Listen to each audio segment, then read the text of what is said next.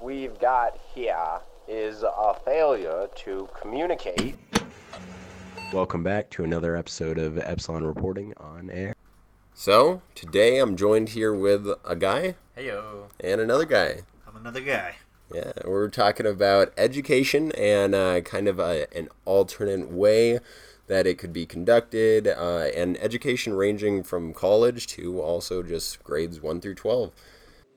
Previously on Epsilon Reporting on Air.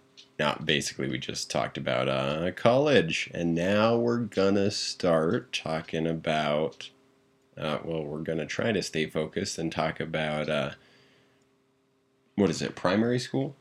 Mm-hmm. That's 1 through 12? This is gonna be the people talking to you about school right now, okay? You ready? Things that you want. And it's not for everyone. That's the thing that we have to remember is higher education, going to college, even getting a degree is not for everybody. It's not something that we should be pushing on every student that's in high school or every student that we're giving a public education. We need to be giving them more options to be able to do jobs that are required. And, we could be giving them skills for these jobs way quicker. And I guess that leads to another part, if you guys are game for talking about the primary education or initial education, grades 1 through 12. Yeah. So, this I've devoted less thought to, other than some of the things that I've heard, like, echoing and repeated a lot of times, which is that so one, I wouldn't have grades 1 through 12. Instead, it would work almost kind of like a college, where you have these, basically, instead of like high school, middle school, and grade school, it would be schools that offer classes that are worth like 1 credit, or classes that are up to worth like 8 credits or 10 credits. So like the very hefty thing. So through this, there would also be no age gating, and there would be like a natural stratification of like skill set, but also in theory there would be less like taboo or shame if there's like older kids that are held back or have to repeat a class, because failing 1 or 2 classes, you fail, like you don't get those credits. It's not like all your other classes that you took that year are null and void. And I was also thinking that kind of the way it'd work is, what purpose does preliminary school cover? And if I'll let you guys answer it, and then I'll get more into my thing. Well, I think it covers multiple purposes at once, and I feel like that's kind of the biggest obstacle facing, primary education today, is that it's supposed to do 2 things simultaneously. One, it's supposed to take literally every child citizen in America and have a place for them to be during the day while their parents are at work. And people don't want to admit that that's the primary purpose of it, but really that's been a stated kind of goal for it, is like... Yeah, it's like a socialized childcare system. It absolutely is socialized childcare. And if if you're cool with that, cool. If you're against that, I understand. I don't have kids, but at the same time, think of what the alternative would look like of there is no truancy court anymore. There's no requirements for children to do anything at all. I mean... Exactly. So I think that I've talked to a lot of people that are like, no, I don't think that schooling is even needed. Like, people can just learn online. And for me, the main problem that the initial grades 1 through 12 solve is kind of like a forced culture. Like it's an immense amount of exposure. Because like if you're 100, 200 years ago, you're the son of a farmer, you're pretty likely to become a farmer, because everything you do, almost like the apprenticeship to the max, is relative to that farmer life. Right. And so you might even be good at it, and everything you do is in like a weird way linked to that education, or rather in a direct way linked to education, but it doesn't give the same like overarching, encompassing exposure to multiple different subjects to possibly light any kind of other passion that the kids may have. Right. you kind of you get people off of that track that they necessarily would have been on, and give them an opportunity to kind of choose their path. Yeah, and kids, I mean, like, young kids, most kids, if they could choose to, like, eat sugar all the time, they would. And so because of that, kind of the way these courses would work is the lower courses, when you're younger, the only kind of, like, not age natural stratification, like forced age stratification, is that depending on what age you are, more classes are forced. So there's, like, you have to take these classes. And then as you get older, more spots are freed up where you have to take classes, but what those classes are in are up to you. And then also the way the classes are organized would be changed. Instead of just like blah, blah, blah, standardized test, blah, blah, blah, standardized test, blah, blah, blah, standardized test, and then a really freaking big standardized test at the end. Instead of that, it would be like a brief introduction to whatever you're going to be learning for that year, and then something that you have to solve. Like take apart and put back together an engine, or do whatever, like a massive undertaking, build a website. And it's like, build a website. There we go. Figure it out. And then kind of what you were touching on earlier in regards to college, these younger, like the teachers for the younger students would act predominantly as a tutor. Like, yes, what can I teach you? How can I help you get to this goal? Because like lecturing is like a huge waste of time to me, because there's always going to be someone that's either bored because they're way ahead, or someone that's lost. As we lecture to you, listeners. Yeah. Well, that's also the good thing about, like, that's why there's YouTubers with really niche audiences, and right. Because, like, people can at that point opt in or opt out, so.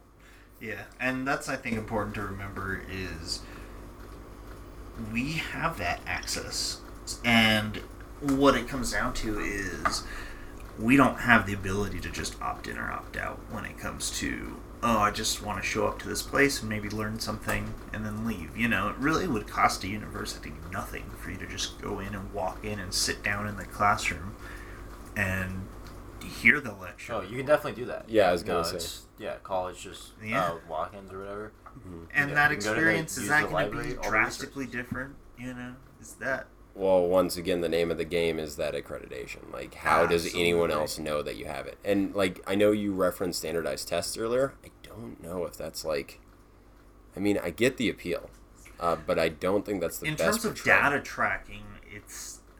Okay, so, like, the reason why it matters and the reason why IEPs and all of that shit fucking matters anyway is all because of data tracking. It has absolutely nothing to do with individualized plans, but rather large-scale government planning kind of shit. So of like, okay, how are we going to spend this billions of dollars or whatever, and where should we focus and all that stuff? The problem, however, comes down to you're creating a blanket solution for problems that are slipping through the fibers of that blanket. Mm-hmm. So it's, instead of focusing on, you know, what's going to be this one solution that can apply to everybody, we need to be able to open up access and create a million solutions for people to kind of take their own path towards whatever they're going to become. Well, in the mainstream, there's a lot of, like, telltale signs and even the terminology. So with, like, mainstream success, you're going to need some sort of, like, mainstream identifier of, like, that progress. And so there's no way that you can achieve any form of absolutes. So I understand that some of the stuff I was bringing up is a cover all, like one size fits all approach, but through trying to achieve a one size fits all approach, you get an immense amount, like a large portion. And yeah, with there being a free market, because my idea would in theory work in a free market, there would be secondary schooling to pick up people that want to get a lot of courses on the, like, lore of Warhammer 40K, something like that. Well, okay. Whenever people bring up free market arguments, I would put it this way: is if the market was truly free, we wouldn't have the level of gatekeeping on higher education, and the cost would have to be lower. The problem is that we don't exist in that world. We exist in a rule-based, law-based kind of world still, where it's not just like laissez-faire. That, you know, if there's a specific law or rule preventing something from happening, you have to legislate it one way or another, and you have to do it in a democratic way, or else it just doesn't work. So I think, you know, people need to do the fucking hard legwork and advocate for the things that they want and the things that they don't want, and go to bat for those things and take it to a vote and bring it to the people. You know, like, these kinds of things take a long time. But if you don't get started, you know, things don't fundamentally change. I agree. And I also want to have a podcast just with you where we talk about, like, the broken state of the system and, like, a lot of the hypocrisy. Something I kind of want to throw out there is the American Mountain Guide Association, which is is more or less what it sounds like. It's this association of instructing and accrediting people to become rock climbing, ice climbing, mountain guides, just all of that. They're generally the most recognized organization as far as mountain guide certification goes in the United States. That doesn't mean that if you don't have an AMGA, like single pitch instructor certification, that doesn't mean you can't guide. You can't be a rock climbing guide. It's just a extra accreditation, and I think that's kind of what I would like to see in schooling more often, and I think it's definitely headed in this direction, and it's not so much that I'd like to see it as that I expect to see it, that the degree is really just going to become another certification that you can get.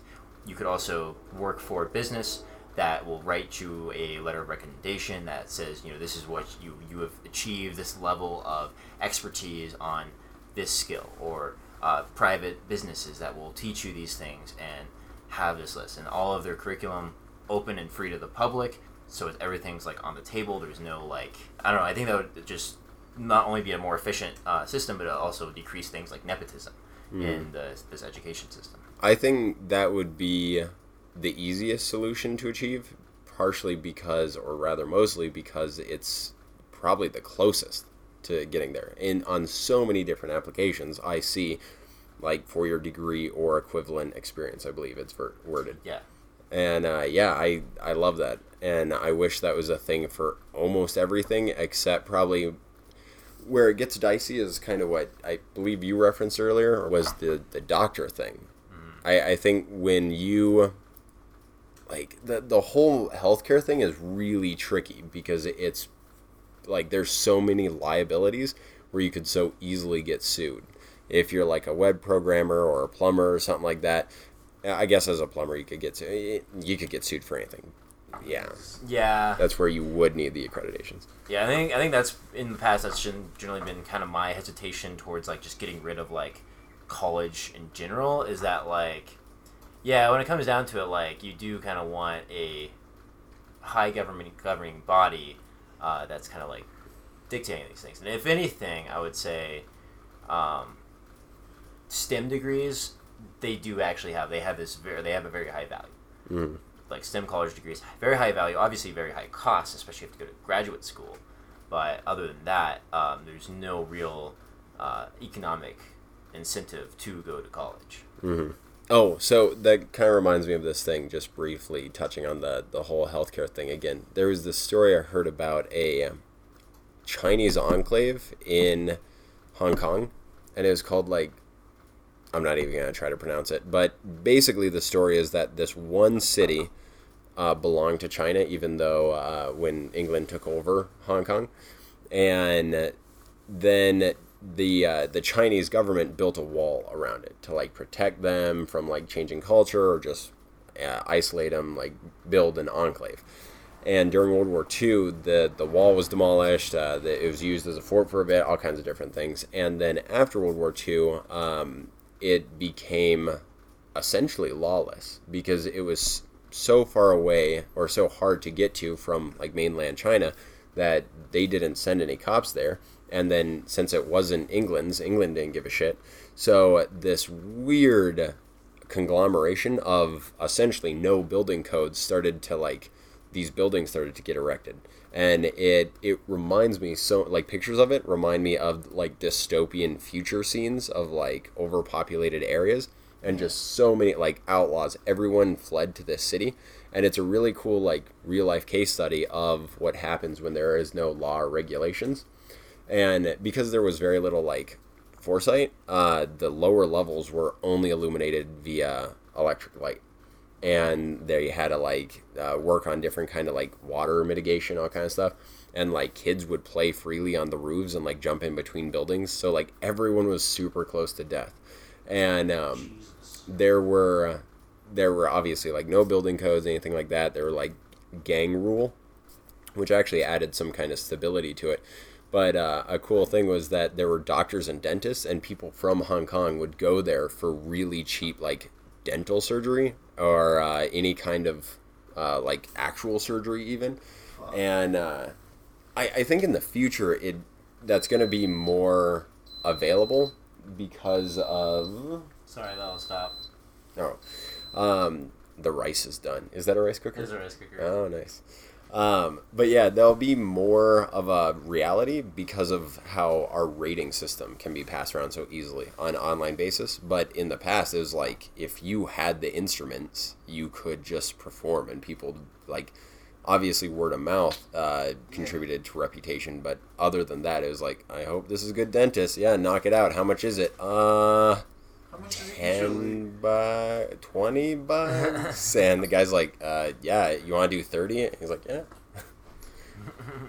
But anyway, just to finish off that the story of the city, because I know all of you are on the edges of your seat. The Chinese government and the British government both agreed that it was like just a huge eyesore, so they like bulldozed it, and now there's a big monument, or there's a park.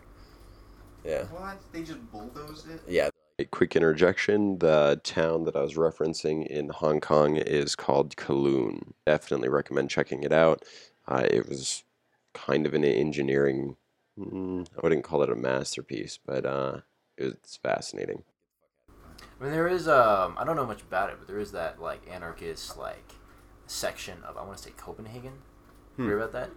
It's like, yeah, so it's like this, like, I want to say, like, a mile-ish, like, about the size of, like, the Vatican block of, like, Copenhagen, just, like, in the city that is not managed by the government of Copenhagen. And I don't know too much about it, so I don't want to, like... It's just going to be like, tell me everything. But, like, yeah, apparently they still use, like, the trash service of the city, and they, like, sort of use, like, certain services, but I think they, like, somehow pay for it, and I'm not too positive, but I thought, yeah, I don't know, that's something interesting. You definitely might want to look into that. I think I have heard about that, actually. Isn't that where there's, like, a ton of art? Like, yeah, there's art on all the buildings? Graffiti everywhere. Yeah. You can just buy drugs. You can buy, like, you know, because there's no, like, no laws on drugs or really anything there. And I think, like, the city, like, the Copenhagen government, wherever, Denmark, I think? Yes. Yeah. They're kind of, like, just kind of, like, they kind of, like, don't want them to be doing this stuff. But, okay, here it is. So, Freetown, Christiania? Huh. I don't know. But... Those kooky Danish. Creation of a squatted military area. Its cannabis trade was tolerated by authorities until 2004. And also for anyone listening, our fourth member here that's been in the background just handed one of our guys a phone with all the info pulled up, and I like that. Like, that's kind of a cool feature. It seems kind of Joe Rogan-esque. Yeah, thanks, Jamie. DJ move. Yeah. Hey, Jamie, pull this up for me. Yeah. Sometimes Joe Rogan, like, seems almost kind of mean about it. It's like, Jamie, look that up. No, that's not fucking it. Sometimes Jamie's just, like, clicking around, and Joe's just like, no, click on that tab. No, Jamie, click that tab right there. It's like... See, that's the thing. If I was somebody's internet bitch like that, I would definitely mess with them, too. Just be like, this one... Internet bitch. Yeah. I should put like a job posting on Indeed. It's free to post on Indeed, and I kind of want to post something just internet bitch. You don't get paid, but you get to hang out and look up shit. You get to be a star. Yeah. Well, yeah. In that case, thank you so much for listening. This has been Epsilon Reporting. Thank you, other guy. Welcome. Thank you. Good night and good luck.